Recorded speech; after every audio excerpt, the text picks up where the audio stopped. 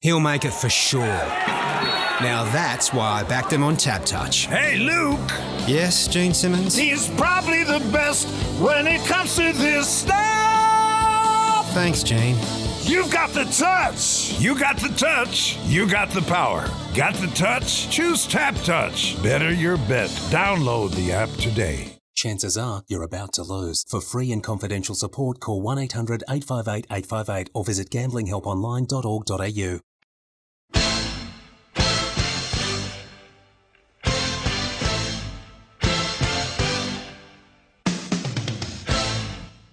Hello and welcome to Hoop 7's Basketball Hustle.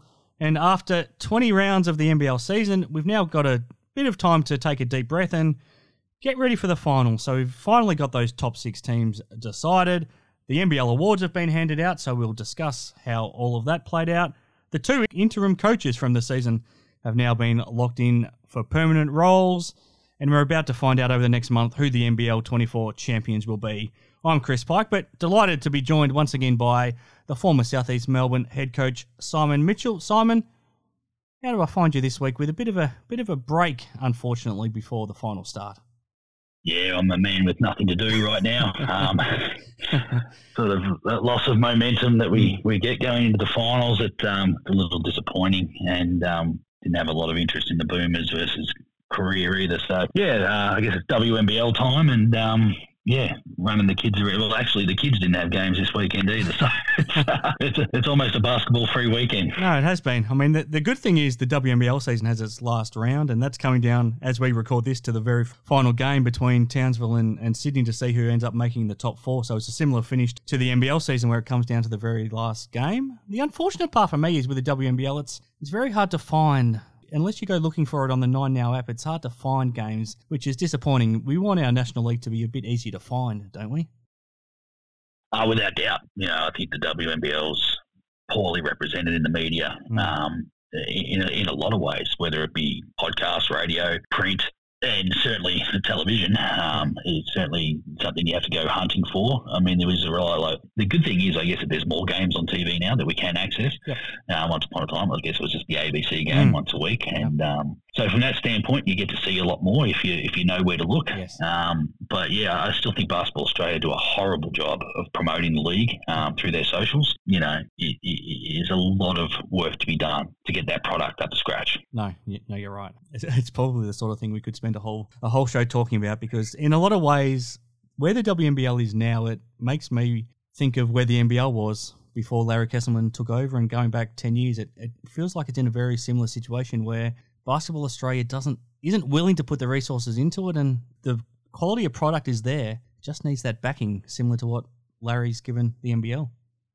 I think you're spot on there. And it's an interesting point when you talk about the product being there. I think there's a diminished product at the moment. Yep. I think we've seen a lot of our domestic players head to Europe, and obviously a lot of doing the WNBA. And I guess the COVID years of college, giving those extra years to some of our younger players that have stayed over in America. So I actually see a bit of a diminished product, which was similar to the NBL towards the end of the BA days. Yes. And then we saw guys like Daniel Kickett, Dave Anderson, Brad Newley, Dave Barlow, all returning from Europe to play in the NBL, and hopefully at some stage the WNBL sorts itself out and we get some of those players that have gone overseas and bring it back, because there's only 10 teams, and if you're taking out a dozen to 13, 14 odd players out of the league, that's a player and a half per team that we are missing, and that's significant. Hopefully, there's a lot of correlation between where the NBL was, and hopefully we see the a boom for the WNBL that we saw for the NBL. Yeah, let's hope so.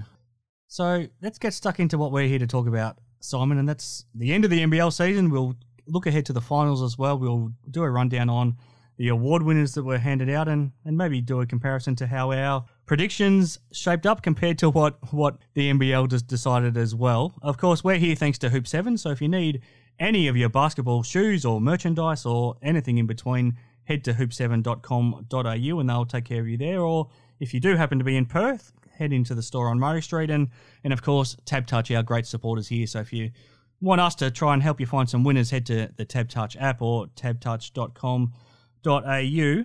Let's look back a couple of weeks. It feels like a lifetime ago already, Simon, to the end of the NBL season, even though it was only a week ago. The last round, it ended up coming down to that very last game. The New Zealand Breakers couldn't get the job done against the 36ers and it hurt them. They ended up falling down to 6th spot.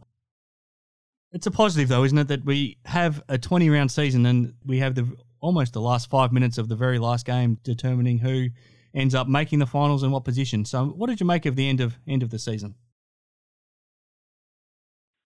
Yeah, look, I agree. You want to see a competitive season. You want to see teams that are fighting it out right up until the very end of the season. I guess we had maybe Southeast Melbourne and Adelaide drop off maybe a couple of weeks ago. Southeast a little further back, but everybody else was pretty much live going into these last couple of weeks, and that's really positive. That tip your hat to the top brass at the NBL with regards to the salary cap and fixturing and all the things that equalised the league to an extent. And I mean, it's as a basketball consuming public, it's what we want to see is live games that matter. And I think we get that on most occasions in the NBL. Yeah, let's go through sort of step by step how that last round played out. So it started on the Friday night. Well, I guess it started on the Thursday, but in terms of teams locking in a spot, it was always going to come down to that Breakers and Bullets game. One of those teams was going to lock themselves in. One of them was going to make life mighty tough for them. And the Breakers beat the Bullets to lock themselves in a spot. Tom Abercrombie's last ever home game for the Breakers. And it's a pretty emotional occasion. What did you make of the job that they did in probably what was their biggest home crowd of the season as well, which was good to see? What I took from that game is firstly the character that New Zealand have been able to build. Yeah. Over the past 2 years. There was never any doubt in my mind that they were going to take care of their business in this one. And that's not so much based on personnel because, as we know, New Zealand have struggled to be consistent with who they put on the floor. Yeah. And this round has kind of been symbolic of the seasons for some teams. For New Zealand, the inconsistency of being able to put the team out there that they want to, and then incurring some more injuries, which I guess we'll talk about a little later. And then the Bullets, who have been in a roller coaster ride, haven't really shown themselves to be a team that turn up when it matters most against the better teams. And we saw Melbourne United smack them around in their games throughout the season, and then this is an important game, and it never really felt like they were going to push the Breakers too hard. So it's rather symbolic of where they're at. But yeah, all credit to the Breakers. They took care of the business they had to on the night. And it's an important win for them, and a great showing out for the New Zealand basketball public. Yeah, absolutely. So that knocked out the Bullets. The previous night, the Hawks beat the Wildcats again. Now, I know it's a game where the Wildcats didn't necessarily have anything to play for in terms of their position, but I'm sure they didn't want to go into a playoff series not having beaten a team they could potentially face all season. But the Hawks, they do all the things that the Wildcats don't do well. So they crash the boards, they dominate the rebounding, they get to the offensive boards, they make life difficult for Bryce, as we've talked about before, with the way that they double team him and just try to deny him the ball. It's just a really good matchup for the Hawks against the Wildcats. They'll be hoping that they end up meeting in a semi-final series, won't they? I think they feel pretty comfortable. I mean, we've spent 45 years of watching the Wildcats beat down the Hawks, and in 12 months, it's completely turned around. It's a really. I've got real concerns for the Wildcats, and I've talked about it on this with you for several weeks. And again, it came up in this round. Their defensive transition's just atrocious. Yes. It's awful. And we were able to see the Hawks continually get out in the break against them, and not always, capitalising. But when they did, it was a real letdown. We've seen this in the last few years. The Wildcats have really struggled on the boards, and it looked like they were making inroads on that. Then the last couple of games, you see it become a real Achilles heel for them again. And those are two areas you can't give up easy baskets in the playoffs, because baskets can genuinely be hard to come by at times, and you can't lose the battle of the boards. And I go into these playoffs and I think acknowledging that Perth may not have had as much to play for as the Hawks, but this has been a concern of mine for several weeks with the Wildcats, especially that defensive transition. It's all over the place. And I think for the first time, John Riley's acknowledged that in public, but it's a real issue for Perth. And it'll be a short stay in the finals for them if they don't rectify it between now and the finals kicking off. We saw on Saturday then, It was a funny one. I think I mentioned to someone last week before this game that it was a sort of game, the Kings and the Phoenix, where Sydney was either going to come out and win by 50 or they would somehow find a way to lose. We saw the good Sydney Kings. They ended up winning by 55 points to lock in their final spot to make sure that the Bullets had no chance of making it. You feel sorry for the Phoenix just because of the situation they're in, but this is the good Sydney Kings team, how they can feel when they're up and going. Yeah, I'm not buying. So don't sell it to me. I'm glad for their social media team. They seem pretty chuffed about the win and the margin, and they were crowing all week, as they have a tendency to do. Look, don't put a lot into it. It was a very soft kill. I thought the Phoenix were really poor. Really, really poor. I know they can never. Well, I believe you've always got something to play for. Whether it's your personal pride, the people who turn up to watch you, motivation should never be short and hard to find. But I didn't see a lot of motivation out there, so that was really disappointing. But credit to Sydney, they did what they had to do, and that was a masterclass in soft kills. So good for them. Let's see them do it to a team that matters. I think they're the perfect candidate to do a soft kill because they've got all the individual brilliance that you need on a team. So when they are allowed to show that, then they're always a prime candidate to come out and play when they don't have much opposition up against them. You're right. Then came down to the very last game. This was fascinating. Adelaide, they had a sold-out crowd. Scott Ninnis determined to finish off the season to make sure that he locked in his job, really, to put in a good performance to finish the season. They had a big crowd there. We'll talk about the Breakers shortly in terms of just having to deal with another back-to-back with a short turnaround, and they did look exhausted, but they had a lot to play for. They could have potentially finished fourth with a big enough win. They still could have finished fifth if they limited the damage and earned a home final against the Kings. In the end, they end up finishing sixth because Adelaide finished on a high note. Yeah, it was a really disappointing night for the Breakers. A really disappointing shooting night. They shot really poorly from the floor, and they've been the best shooting team for the year. They've got the highest effective field goal percentage in the league at 54.9%, which is really high. But here's the issue for New Zealand, and they've had it all year. If things aren't happening for them from the floor, and quite often it does, as we just talked about. But if it's not happening, their inability to get to the line. On these sorts of nights, it haunts them. I want to get your thoughts on that. It has been a problem all season. The amount less that they get to the line than their opposition is massive. Week after week, game after game. Is that their fault, or do they get the wrong end of the whistle, or is it a combination? I think there's been nights where certainly you could argue that they haven't been the beneficiary of a good whistle, but I think there's far more to it, and that's far too easy an explanation. They run a very heavy mid-cylinder pick and roll series for their players where they like to attack from. And a lot of their ball handlers, particularly Will McDowell-White, to a lesser degree PJC, but they both like to finish with floaters, which avoids contact. It doesn't get you contact, so it doesn't get you on the rim. It doesn't get you to the free throw line. They're both very, very good at it. And PJC is a little bit more likely to try and get himself on the rim, but they're both very, very content to settle on those floaters. So, when you shoot a lot of threes and you shoot a lot of floaters, when you do get feet in the paint, there's going to be a tendency for you not to get to the free throw line as much as others.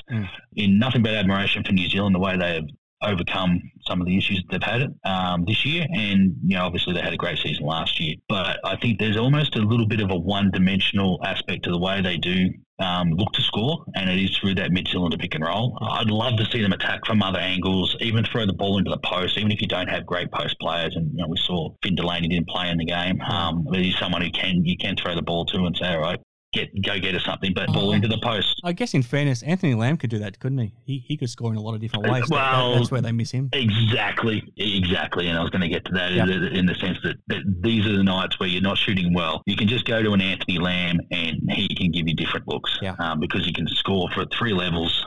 He can score with his back to the basket. He's just such a well-rounded offensive player, and those are the nights where they'll really miss him. But even just for the sake of throwing it into someone who can be a distributor out of the post, just to create different angles of attack and have the defense react, And, yeah, I think those are the nights where you've got to try and mix it up. But, yeah, they're in the finals. Whilst they don't have the home game, I don't think they'll be fearing Sydney when they go up there. No, they won't. We'll talk a bit more about them shortly because they copped some more injury blows as well, and you have to feel for them. Before we take our first break, a couple of quick things. We'll go through each award from the NBL in more detail a bit later, but your quick reactions. When the NBL awards were finished being handed out on Monday night, we knew that Bryce Cotton was going to be MVP. That was the one lock. In general, were you reasonably happy with the rest? We'll go through them in more detail, but did you feel like they got most things right? I was watching Chimp Empire for about the fourth time on Netflix. So I think I've stated before, I'm not a big fan of trophy night. Yeah, I'm pretty comfortable.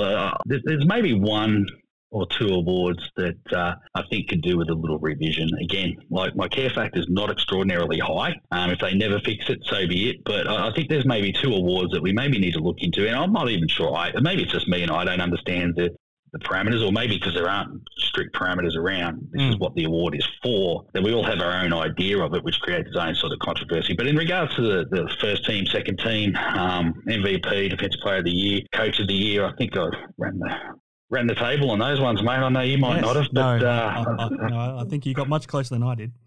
Yeah, so I thought the awards were. I mean, you're always going to have a worthy winner, right? The only one would have been Bryce this year. Yeah. If he didn't win, I think there might have been a bunch of people in Red Army yes. With pitchforks out the front of the NBL office the next morning. That red eye would have been busy. Yeah, so we'll go through all those in more detail later. Another thing I wanted to get your quick thoughts on.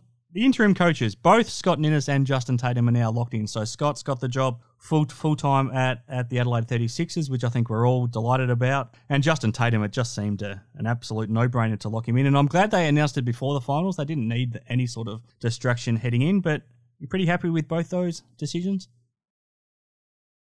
Extremely happy about Justin Tatum at the Illawarra Hawks. As you said, it's a no-brainer. You know, he certainly would have been under heavy consideration for that Coach of the Year gone. Yes. But I think this is a much sweeter prize for him and the Hawks. And, yeah, look, I think they've probably just waited for an opportune time to announce it. I'd be very surprised if this wasn't done some time back. As for Scott Ninnis, I'm a little bit foot in each camp here. Brilliant news for Adelaide basketball and Scott. But Adelaide, the city, has just lost its finest wine tour guide, which disappoints me as a wine drinker. So, no, it's great news for Scott. Really happy for the 36ers and the fans and all those ex-Sixers, you know, the Brett Maers and Rupert Sapples of the world who sit in the stands and to see their mate patrolling the sideline. I think it's a nice little cultural touch there. So, yeah, look, great news for both those blokes. I'm really happy for them. And, yeah, I wish them all success. I hope they do really well in their no longer interim coaching jobs. Yes. What do you think it means for Brian Goorjian? So, on our last show, Cody talked about how he feels like he's an absolute natural fit for the Sydney Kings, and he can't see any reason why Mahmoud Abdul-Fattah will continue in the job just the way things appear to be going at the Kings, looking on from the outside. What do you think? Do you think Gorge could land at the Kings next year, or what do you think it means that there's no job with the Hawks or the 36ers that he can now put his hand up for? Well, yeah, I guess it means Brian Goorjian can go to Paris and bring us back a medal for one. Yes. All of us. Yes.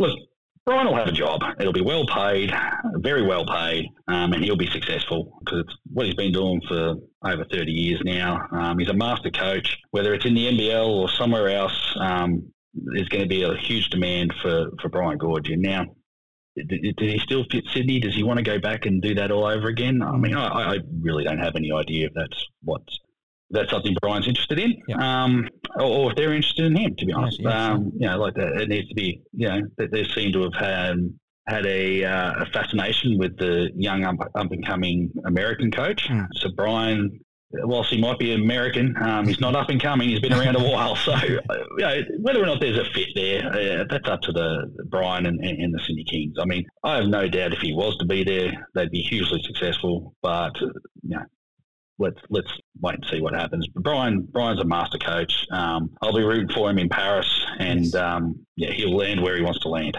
Yep, no, absolutely. All right, last thing before we take our first break. Speaking of breaks, we're on a FIBA break right now. I mean, first of all, there's nothing you can do about it. I mean, the FIBA window is what it is. If the NBL wants to be affiliated with FIBA, then you have to adhere to their breaks. So, I mean, you have to take a break from your competition when it happens. And I think a week before the finals is probably better than during the finals, which we've seen in previous seasons. But it's not great for the competition to lose momentum just as the NRL and AFL seasons are about to start. So that's not ideal. I don't think it's great for the teams, and I think it actually lessens the advantage for finishing first and second. It becomes a disadvantage because now all of a sudden Melbourne and Perth won't be playing for almost 3 weeks, and I don't think that's great for them. And the other thing is that I don't think the Boomers get a great advantage out of playing right now because they don't get anything near a full-strength team. Nick Kay is probably the only guy on this team that has a chance of playing in Paris that's on this Boomers team. So there's not a lot for the Boomers to get out of playing right now either, as we saw against Korea. It's a funny one. There's nothing you can do about it, but at the same time, it's frustrating to have this break, isn't it? Yeah, it really is. It's an unfortunate situation. Obviously as a league we lose that momentum, and it's an important time of the year because we're heading into finals, and as you said, those other major sports are it's hard enough trying to navigate through the media as those teams you sit down and watch the news, and you're going to hear about a Collingwood bloke who tweaked an ankle who was running laps, yes. And that's the starting sport news item. And for the NBL, it's always working hard to try and get to stay in the mainstream media, and these things don't help. As for the teams finishing top, there's clearly no advantage. Let me take that back. It's certainly an advantage in the sense that if you're carrying a few niggles, it gives you that extra time. So that's wonderful. But these teams will have to find external opponents to come in just to keep the team ticking over, just to keep the competitiveness at training, because you can't keep going up against it. And especially a team like Perth who has so many deficiencies right now, and they're combative deficiencies like the mano-to-mano stuff, like getting back on D, picking up the ball, and rebounding. They need to be making those adjustments in-game, not just at training. So, it's a definite disadvantage, but also it brings in a different element to coaching that we've all had to try and navigate. There's certainly no blueprint to how to do this best, but it's this is where you really rely on your strength and conditioning team to make sure that the players' loads are still high enough and to keep their bodies ready for when they do go back into game situations. It's an interesting one. Last point on it. If you were coaching right now one of those teams, Melbourne or Perth, would you go as far as trying to organise maybe a hit out against an NBL 1 team? Most teams now are pretty much finalising their preparations for their NBL 1 seasons. Would you try to get a competitive hit out against a team like that just to make sure you're sharp rather than those intra-club scrimmages that I'm sure they're having? I think it depends on where the health of the club is. But if I've got a pretty healthy roster, then I want to keep some momentum going. I want some combative behaviours. I mean, as much as you try and simulate that inside your group, there's nothing like having an opponent out on the floor. So the NBL 1 teams, as we've seen with South East Melbourne, who have been compared to NBL 1 teams in recent times, there's not a lot of competition sometimes, but just seeing someone different going up against a different body, I think it helps in your preparation. So I'd be surprised if those teams are healthy that they aren't bringing in somebody in to go up against. Yep. All right, that's been a big first segment, Simon. We've covered a lot already, but plenty more to go. So let's take a break, hear from Tap Touch, and then we'll get straight back into it. He'll make it for sure. That's why I backed him on Tap Touch. You got the touch. You got the power. Got the touch? Choose Tap Touch. Better your bet. Download the app today. Imagine what you could be buying instead. Okay, back on Hoop 7's Basketball Hustle. I'm joined once again this week by Simon Mitchell as we gear up for the NBL finals to start this Wednesday night. Going back to that final round, Simon, just quickly the results, just because I haven't mentioned them yet. It started the Illawarra Hawks 108 beating the Perth Wildcats 92. Then, as we discussed, the New Zealand Breakers locking in their spot, 103 winners over the Brisbane Bullets 87. The Cairns Taipans then beat Melbourne United again for the third time, 97-88. Sydney Kings a record win, 122 over the South East Melbourne Phoenix 67. Tasmania Jack Jumpers, we haven't mentioned them, but they just keep winning and they keep looking impressive ahead of this finals. 86-72 winners over the Perth Wildcats. Melbourne United 92 winners over the Illawarra Hawks 287, and then the Adelaide 36ers 76-70 winners over the New Zealand Breakers. I want to get your thoughts on the Taipans, Simon. I spoke to Cody about them last week. It's a fascinating end to the season where it doesn't necessarily look like everything's harmonious between Adam Ford and some of his senior players. So they could very well be about to have another big turnover in the off-season, but they just keep having Melbourne United's number. After that second win of the season, you broke it down about what they do so well, and especially the way they target Chris Goulding, but also the things that they do well against Melbourne. Even though Melbourne didn't have anything to play for in this game, did you still see similar things that they were able to take advantage of? What do you make of the fact that the Taipans have had a disappointing season overall, but against Melbourne, they've dominated them? Styles make fights, and Cairns have a clear advantage in some areas against Melbourne and look to exploit it, and they've done a great job of it. I think this one, we could probably take a little less from it than perhaps the first two, purely because of the motivational issues for Melbourne United going into this game, and even the way the court time was shared around. Obviously, Dean was keeping everybody with a little bit of a run, given that they've got this break. So everybody got a little bit of a run in this one. But yeah, look, it's been a rough season, I guess, for Cairns. I feel like they never really got going. Early in the season, they had the issues with injuries and health, and then obviously going to the NBA for those games. And then coming back, and every time they showed a bit of promise, there'd be one step forward, two steps back for them. So yeah, a bit of I guess also perhaps carrying some more expectations this year as well. Yep, sure. I think last year, the last couple of years has been almost a welcome surprise. Mm-hmm. Can they do it again? And this year, they're not sort of sneaking under the radar of other teams. They're a talented lineup, and on any given night they can take care of their business, as Melbourne have found out 3 times. But yeah, look, I don't know what's going on. They're a long way away from Melbourne, and the whispers haven't made anything down here. And even if they're whispers, you take them with a grain of salt. But yeah, I guess the one that is the Josh Roberts certainly likes playing against Melbourne United. He does. I think he showed up 3 times this year, and it was always against Melbourne. But that's where his opportunities were given to him, and.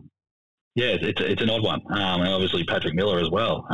But yeah, look, I think Cairns will be a little bit disappointed. Having said that, they were 2 weeks away from, and given all those issues they had early in the year, a couple of weeks ago, we were still sort of thinking, well, can they?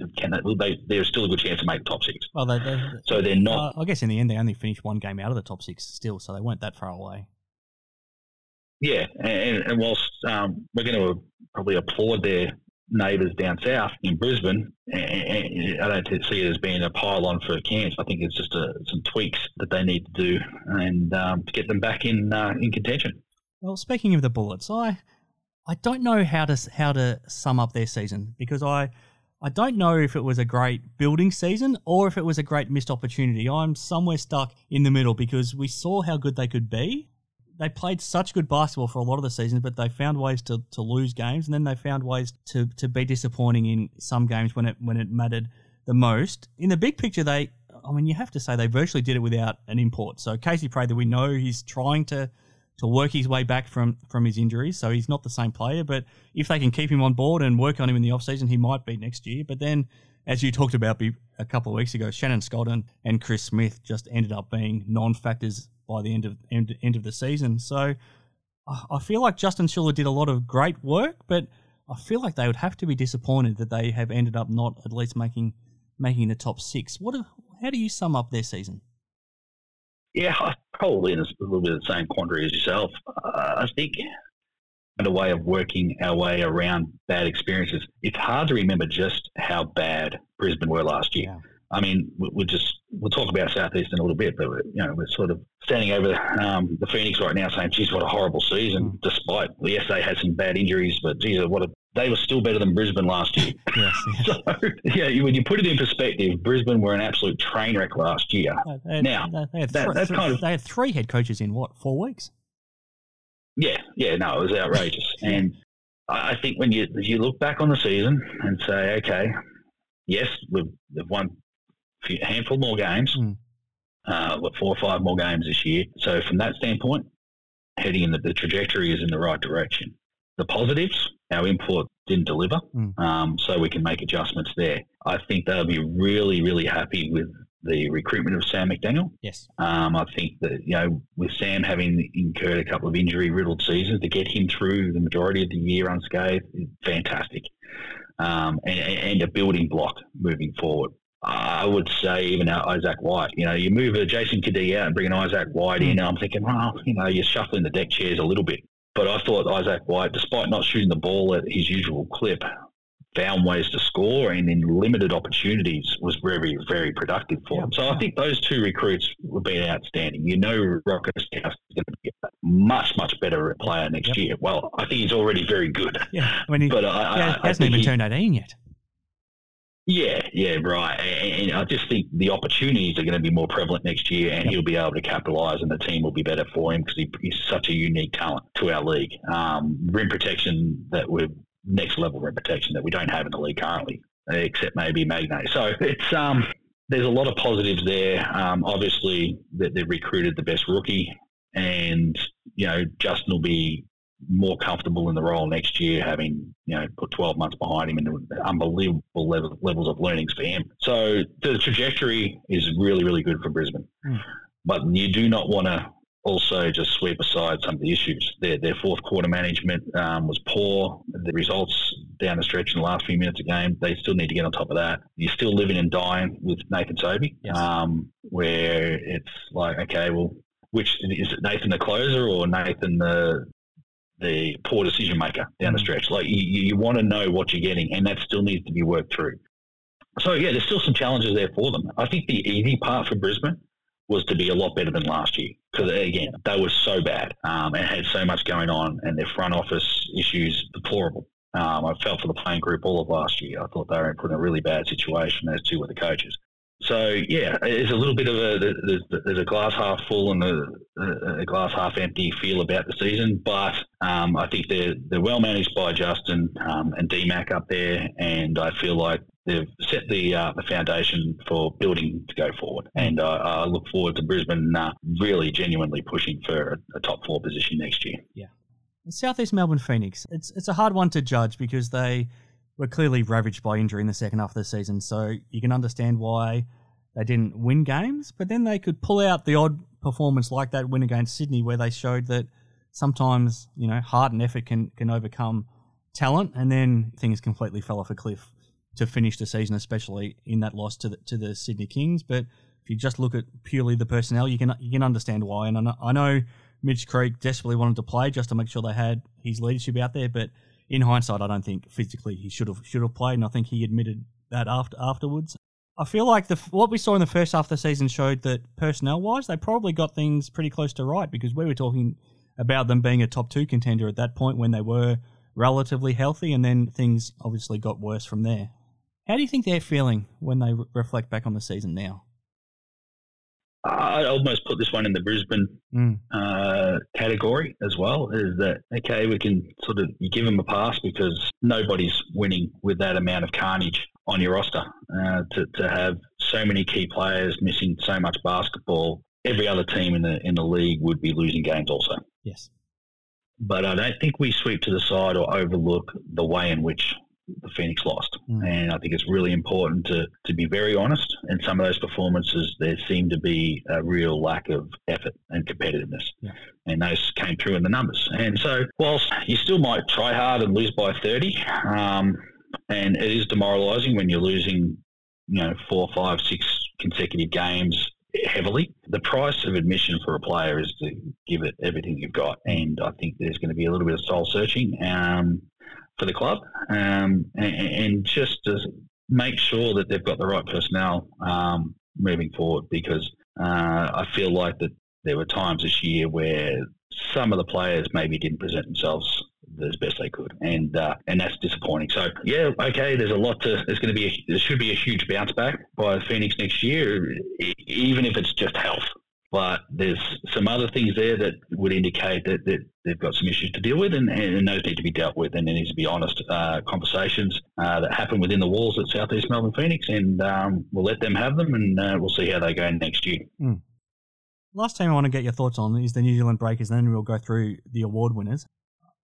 I know Mody Maor will never use this as an excuse publicly, and I've spoken to him about it privately, and he hates me bringing it up because he doesn't want it to look like they're complaining, but I can't help but feel like they're hard done by as well. And you look at the back-to-backs that they've had just about every one of them this season, they've either had to play on a Thursday or a Friday night somewhere in New Zealand. There's been times where it's been an extra road trip on top of that to one of their other homes outside of Auckland, and then they've had to come back and play a fresh opponent on a Sunday who's been sitting there waiting for them. It's been Sydney, it's been Melbourne, and then for the last game of the season it was Adelaide in their most important game of the season, and then they lose Finn Delaney pre-game, they lose Will McDowell-White during the game, and then they're exhausted by the end of the game just because of their situation. Do they have a reason to feel hard done by because the international travel adds something to it, or am I fishing for excuses too far?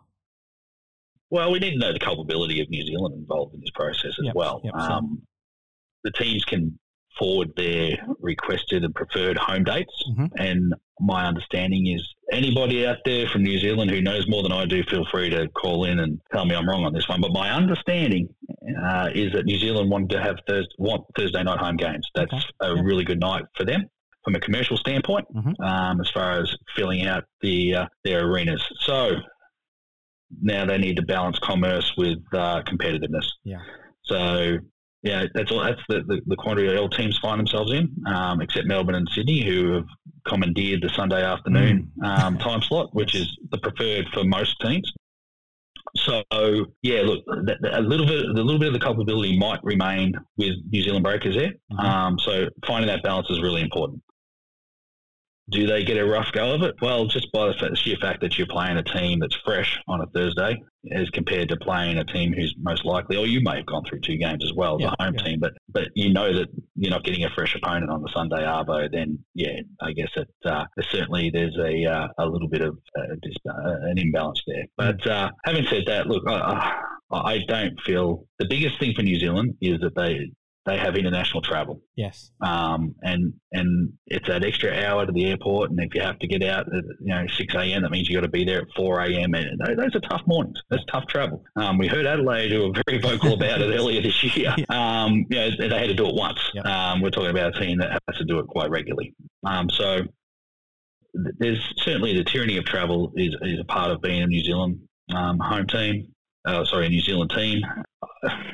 I'm not going to, Perth have to travel also. And both those teams have been hugely successful historically because they have a rather big advantage when they do play at home because of that travel.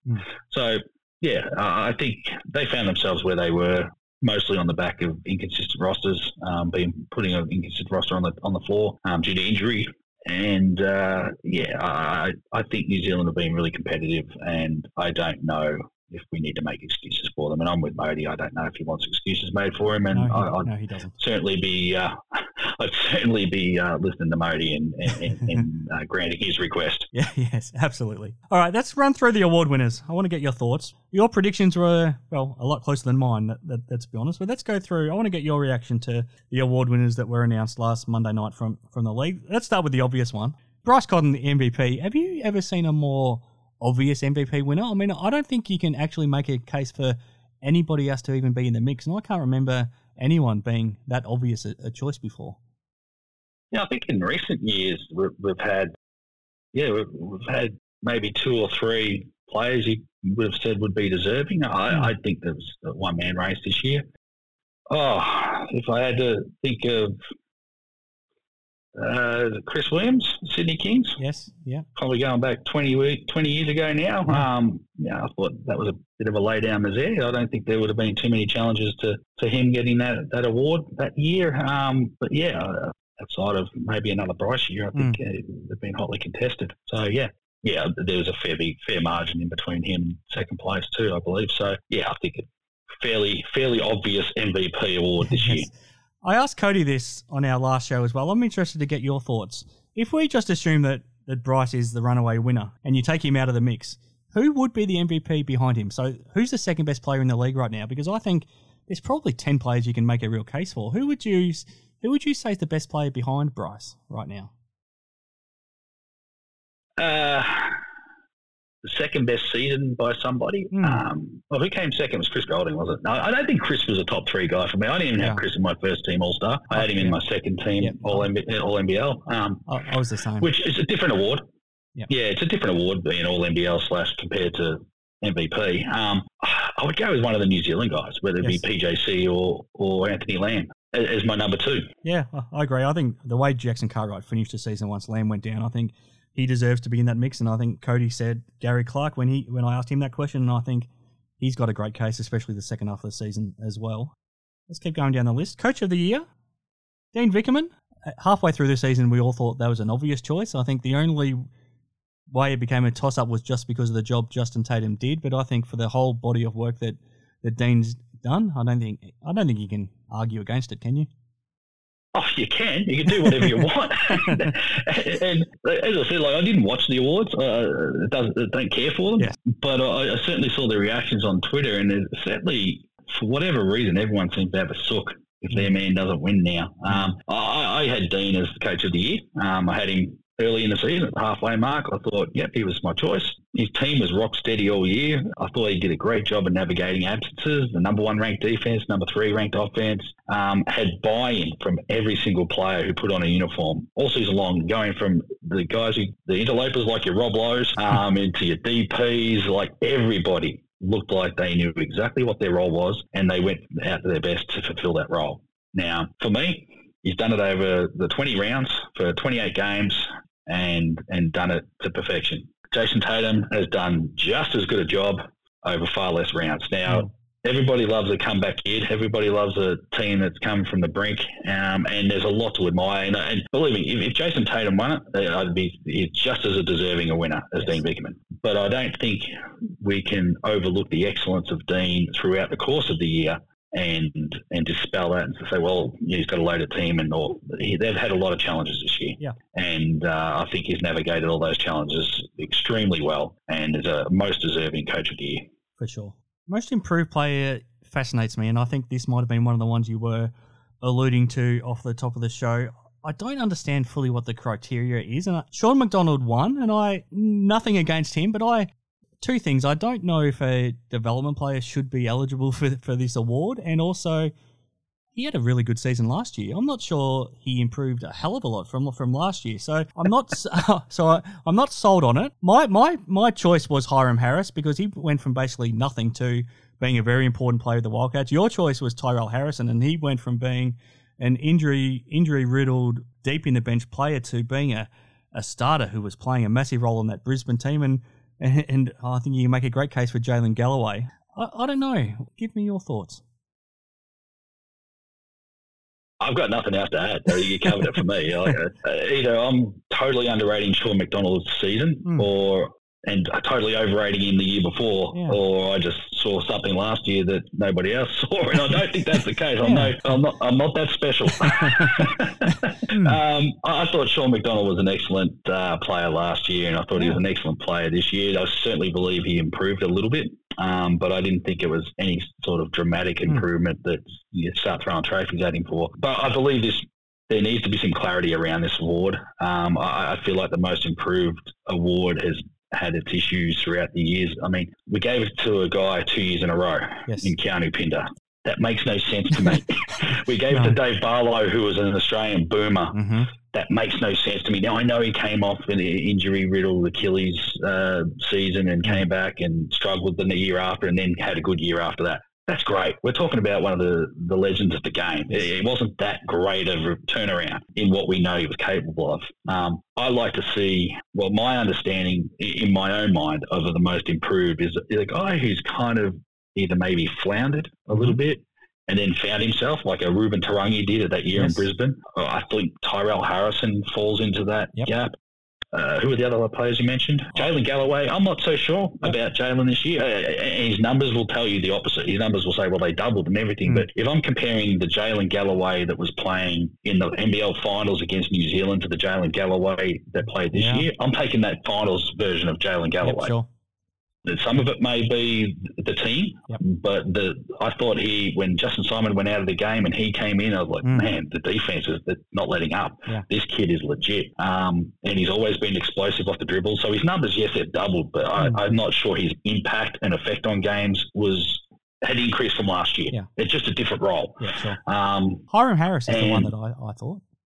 Yeah, I think that's a fair case. Although Hiram, he played well with Adelaide and his many opportunities last year too. So, yeah, look, again, I'm happy to see the award disappear. I'm happy to see a criteria put in. Yeah. My care factor is maybe not what it should be. Yes. But I just think I really like Sean McDonald. We had him at the Phoenix as a training player, and I think that I don't want to question him getting an accolade. I just had so much respect for the way he played the year before that I thought this was almost a replica of a similar season. What it does bring to the forefront for me is perhaps that we need to start tightening that DP rule. Yes. When we start giving out most improved awards to someone who's clearly not a DP, but is contracted as a DP, it sort of circumnavigates the salary cap in some ways and perhaps creates an advantage, and that's a loophole that we probably need to close. Yes, absolutely.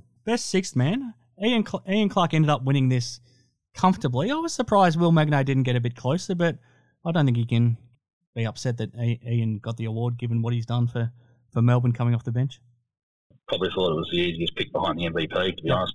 Will's been amazing also, but Ian Clark I guess they both missed a few games, but Ian Clark's impact was felt at the start of the season. It was felt when he was out of the team, and I think his back end form was pretty strong. And his scoring numbers, they're just a much better team when he's on the roster. And he's going to be really key for them in this playoff run, as too will Will Magnay. So they're both fine players. Will's had a wonderful season. I see Ian Clark is your more traditional six-man, whereas Will Magnay's a bloke coming off the bench.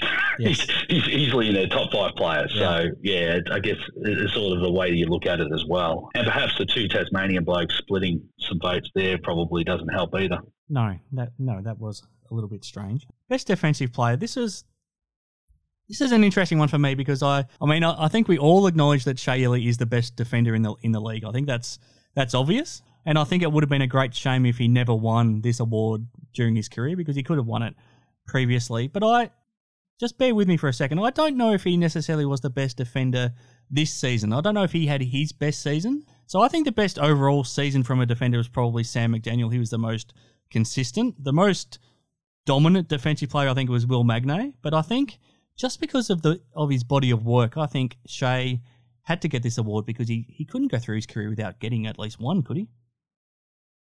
Yeah, I'm not sure that's the reason to choose him. But I thought he was I thought Huck Porty could have been Defensive Player of the Year, but he wasn't nominated. I certainly think Shea is a deserving Defensive Player of the Year. Sam McDaniel, well, there's bigger awards in the NBL than just NBL Defensive Player of the Year. There is certainly the Damian Martin award, which is far more coveted, especially if you're not an ex-Perth Wildcat. Yes. So. Yeah, look, again, I look at it, is the player deserving? Shea Ili, without a doubt. I think we could all have a case for another guy. Paul Quoll, and this is, you go back the year before, and the uproar out of Sydney and their displeasure. I mean, they won every award, but they didn't get a nomination in Defensive Player of the Year about Justin Simon. And you hear the song and dance about that, but Paul Quoll was not nominated either, and I thought he should have been a finalist last year, but he's missed out this year. So there's always deserving players who miss out, and that's why these awards are so precious for some people, and why they value them so highly. So if there was nobody else deserving, then they wouldn't be worth much, would they? No, absolutely not. Next Generation Award, I honestly don't know why they did this award in the first place. I think we should have stuck with the Rookie of the Year award and left this alone. I don't know why we need to give an award just to anyone who's under 25 years of age. So first of all, I don't think it's a necessary award. And secondly, Sam Froling, if you're judging everybody that was under 25, I think it basically came down to probably Sam Froling or Luke Travers, and I think it was a toss of the coin pretty much. What do you think? Well, again, this is another one where I think maybe we need a little bit of a revision. I agree in principle to your Rookie of the Year award. Sometimes. Yes. Like sometimes we have years where there's a guy averaging 3 points a game and playing limited minutes and he gets the Rookie of the Year and you're like, oh, geez, we've got to change this award. Yep. And then you get a year like this year and you get a player who does really well, averaging 13 points a game as a rookie. You're like, oh, we've got to get him a trophy. But we've already changed the parameters and this guy's more deserving. So it's neither here nor there for me. I think the 25 and under is way too big a window. I would like to see a compromise. So bear with me on this one. Mm-hmm.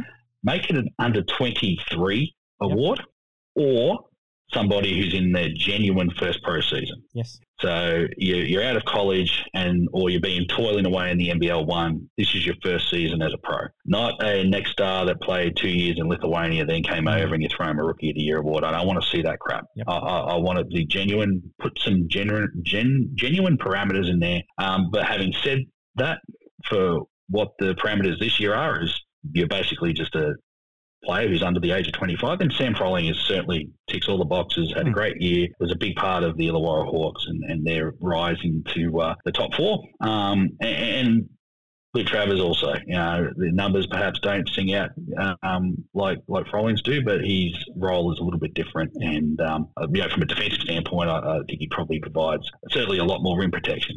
So either, give them both a trophy. I'm all good. But Sam certainly deserving. Had a wonderful year, and I'm glad he's got the acknowledgement. Yep. Just lastly, the all NBL team. So you got the 10 players right. Just a little bit of the order was mixed up. So the all first team was Bryce Cotton, Chris Golding, Gary Clark, Anthony Lamb, Parker Jackson Cartwright. The all second team, Mitch Creek, Nathan Sobey, Joe Luala-Chul, Milton Doyle, and Jack McVeigh. Are you pretty happy that they got the 10 players right, first of all? I'm happy to see the players that got the nod, and also happy that some of the players that were being touted, whose seasons I think have been a little bit overrated, weren't in there, so weren't acknowledged. Yep. There seems to be a bit of a groundswell from certain areas of media or clubs who like to push their own barrow when it comes to trophy night, and I don't think it seemed to have the effect this year. But yeah, those for me were the 10 players most deserving. The only difference I had was I had Joe Luala-Chul in the first team and I had Chris Golding in the second team. And that's probably the old man in me who still somehow likes to put a centre in the first team. So, I just thought it was a more balanced lineup with those two. Although having McVeigh and Creek as your bigs it makes a pretty small front line. But I just couldn't put any other traditional bigs in there. So yeah, look, all those players extremely deserving. You can interchange a few of those guys from first to second team, and you don't lose much, if anything at all. That was kind of my thinking. That's why I had Isaac Humphries, because I wanted a big guy in both of my teams. So I had Humphries in one team and JLA in my other team, because I just wanted to have a centre in both my teams. And the other one was Patrick Miller that I had that didn't make it. Maybe I'm a bit off the mark with Humphries and Miller though, am I? Well, who would you like to remove? Who did I remove? So I didn't have Creek or McVeigh. So I had those two for Creek and McVeigh. Yeah, look, you could certainly mount an argument for that. I thought both those players have been solid, particularly McVeigh, who's been a big part in Tasmania's success this year. We've seen Milton Doyle miss games. We saw both him and Crawford start off really hot. Saw Magnay miss games, but then finish the season really strongly. I think McVeigh has been that really steady guy from round 1 through to round 20. Yeah, sure. He's brought a level of excellence all season long for Tasby. And so, I think he certainly deserves a spot. But, Patrick Miller's had a good season. And Isaac Humphries, especially since Scott's come in 2024. So there might be a little bit of a recency bias there as well, because that second half of the year is pretty strong and significantly stronger than what it was his first half of the year. So, look, I'm sure you can mount an argument for both those guys. There's always deserving players that miss out. But, All right. That's that covered. Let's take a quick break, Simon. We don't want to cover Ref of the Year. No Ref of the Year. We'd spend 20 minutes talking about that. Well, Vaughan Mabry got the award, but I don't know. It's a funny one. I don't know if the referees necessarily want to be singled out like that, do they? Is that an award we should have? You're telling me referees don't want a bit of time in the limelight? Well, that's a good point too. But I don't know. How do we judge it as well? I mean, I don't know how you judge. How you even judge such a thing? The referees nominate and vote for that one themselves. It's not voted by any of the coaches or players. That's an internal award, which I think they could have at their internal end of season dinner if they chose. And I guess the other one's Nick Trilson, the executive of the year as well. So congratulations to Nick. Yes, absolutely, for his job at Melbourne United. All right, we'll take a break, Simon. When we come back, let's go through our awards on the show, and then we'll do a quick finals preview, and then we'll wrap things up. He'll make it for sure. That's why I backed him on Tap Touch. You got the touch, you got the power. Got the touch? Choose Tap Touch. Better your bet. Download the app today. Imagine what you could be buying instead. Okay, back on Hoop 7's Basketball Hustle. Last segment for this week. I'm joined by Simon Mitchell. Let's talk about the Galen Award for this season, Simon. So we've decided this is named to the best NBL team man. So the best guy that contributes to his team winning doesn't necessarily have to be the greatest scorer or the guy that jumps out points-wise, but just the guy that does all those gritty things to help you win. So the round 20 winner, once again, Will Magnay. His impact is massive. We talked about it before. When he comes on the floor, this is a significantly better Tasmania Jack Jumpers team. So he earns himself a nomination. In terms of the season overall, Simon, I think the best way for us to decide a winner is for you to pick your best 3 nominations from the season, and then we'll let our listeners decide, and we'll try and come up with a prize as well, thanks to Sports Card World, for one of our lucky listeners. Who are the 3 guys that jump out to you for this award? Okay, I might give a little preamble. Yes, this one probably needs a little explanation. We've just talked about criteria and awards that go without one, and we all left a little confused. So these are not the 3 best players in the league. Mm-hmm.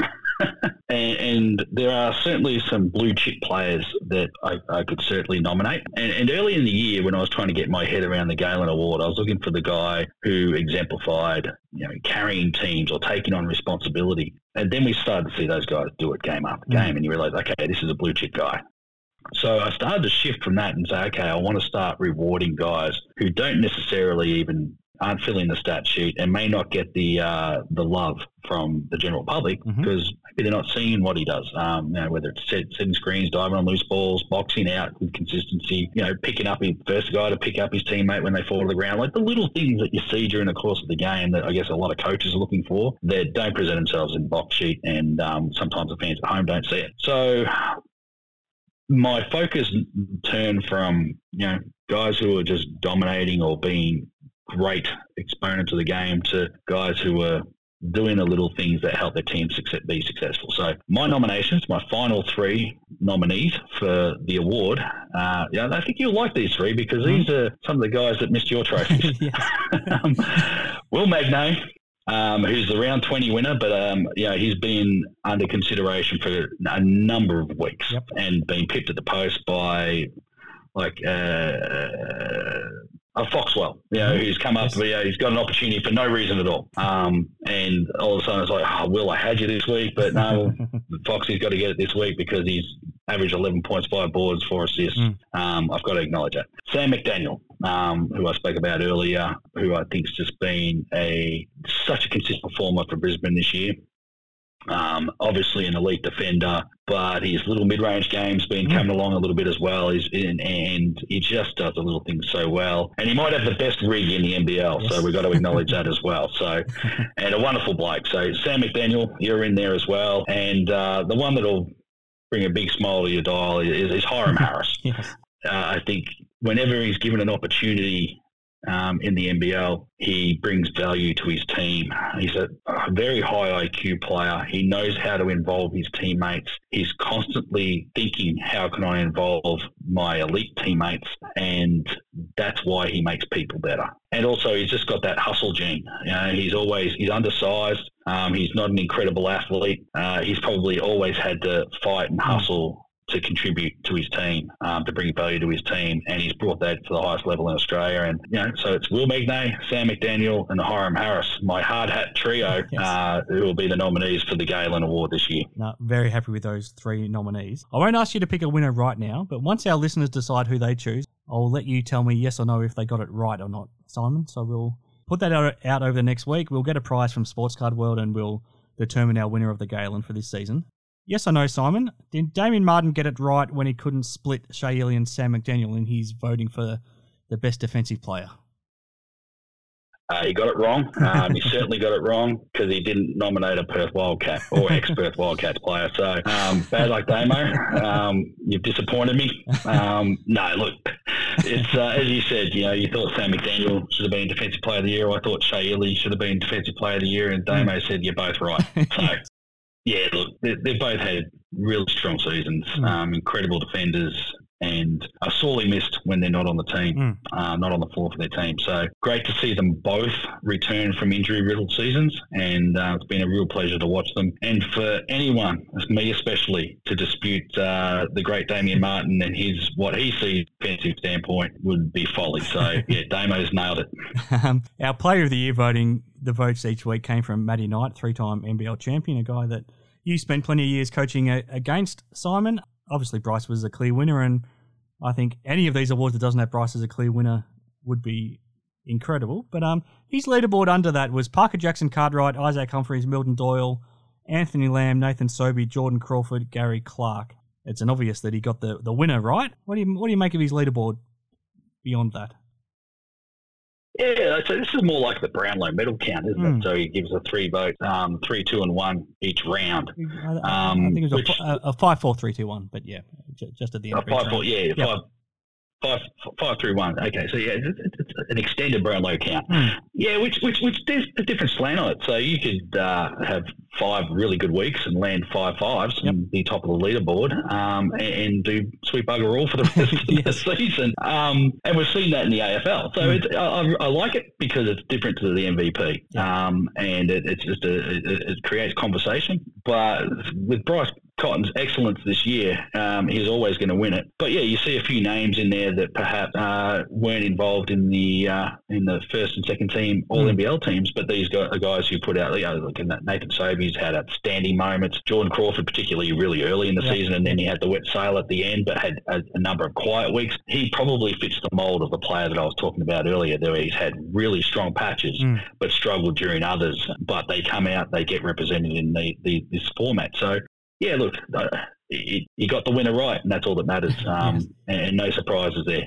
Yep, absolutely. Okay, let's get to our preview. The play-in tournament all of a sudden starts very soon. Just very quickly. We don't need to get bogged down on this, but what do you make of the way that the league's changed the terminology? To me, this is the same as just having our old elimination finals and then moving into, a qualifying final, moving into the semi-finals. We've just got a different name for them. Is that how you see it? Yeah. The NBL, for whatever reason, went really strongly last year of trying to make it, this is not a final, this is a play-in. Yes. And the public bought it. And I think it was almost derogatory towards the teams that, Yali made a play-in, that's not a playoff. And it's sort of like, oh, man, you got sub-500 teams playing off this year, and everyone seems to be celebrating and cheering and waving flags.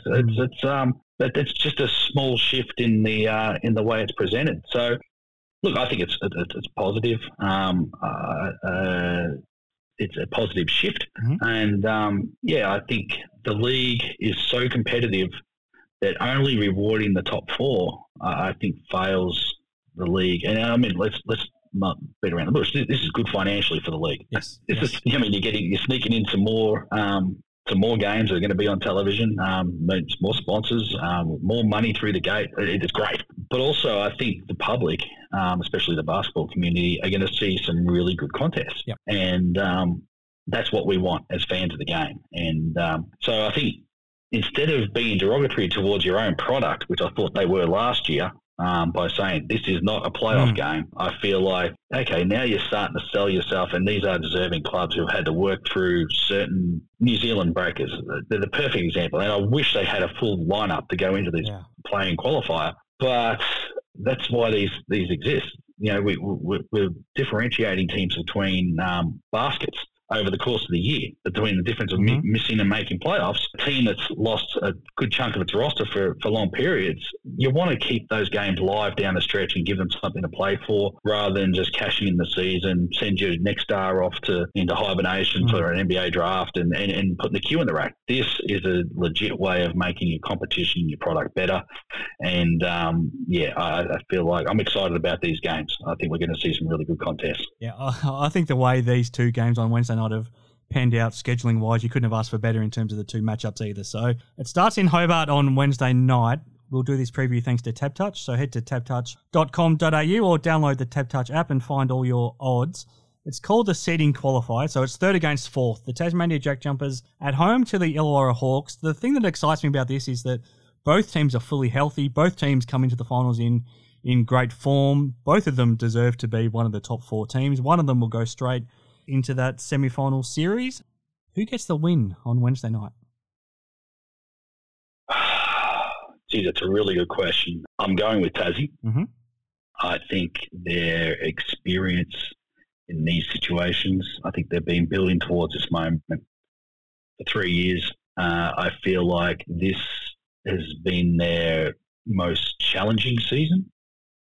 And I think that some of the challenges that they've faced during the course of this year has steeled them towards the end of the season. I think they're a genuine title contender, and I think they win this. Mm-hmm.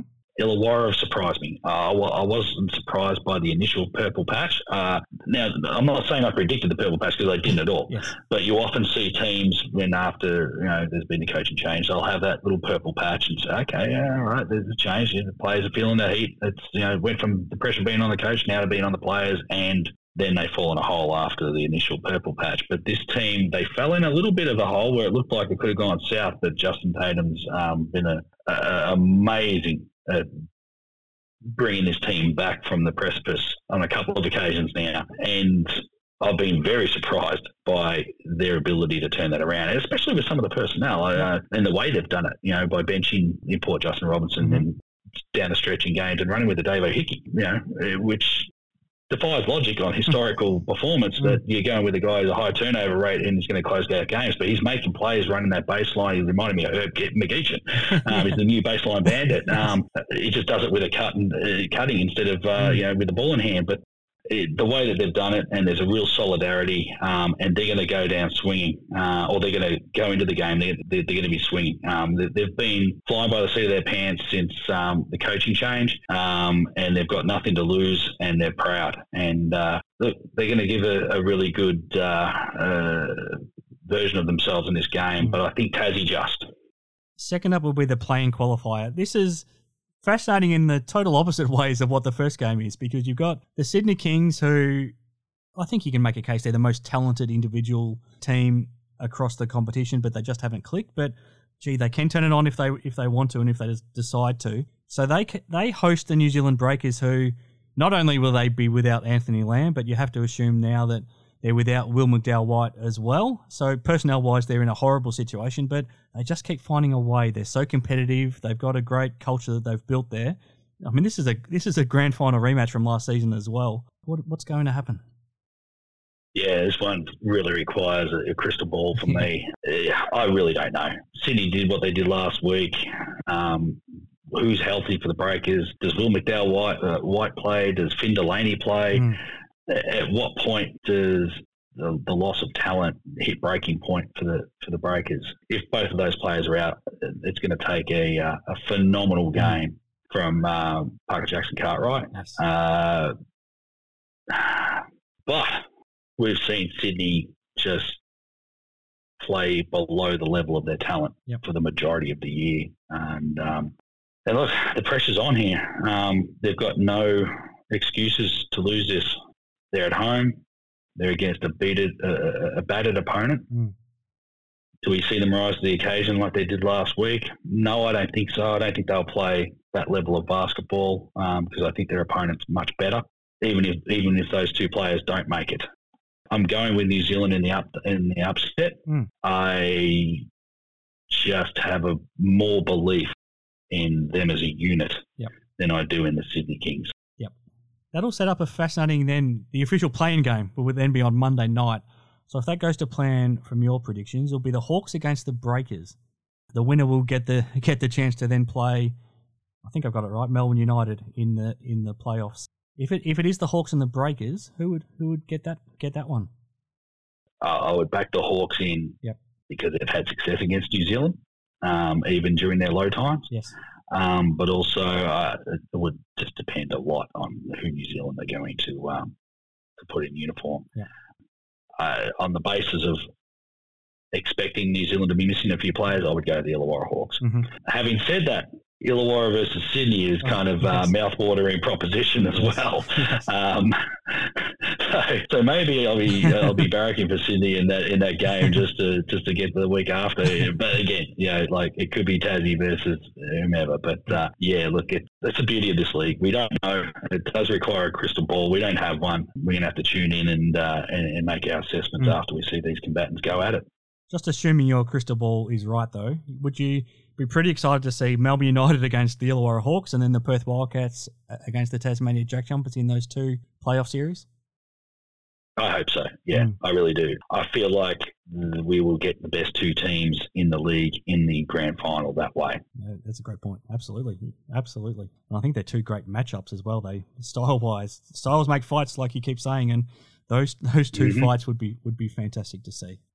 But we have to wait and see how it all pans out, Simon. There's been a lot for us to cover. Thank you very much for joining me once again. It's been fascinating to pick your brain and hear your thoughts on everything. I'm Chris Pike. I'll wrap it up for this week and let you finish off with whatever's on your mind, Simon. Yeah, look, I guess it's this time of year and given the break that we have, just a lot of focus and pressure on the fitness and medical staff of all these teams. Make sure... And the high-performance staff especially for Perth and Melbourne, given the gaps that they're incurring and keeping those players not just physically fresh and ready, but also mentally prepared. And this is what the fever break, I guess, throws up at us. It's a very difficult proposition and a real tightrope walk. So good luck to all those teams, especially Melbourne and Perth, because they have the toughest challenge in regards to navigating the fever break. But I'm really looking forward to this year's final series. And it is a final series. It's not a play-in. It's a final series. And let's get that part right. And it'll be a great couple of weeks of basketball heading our way.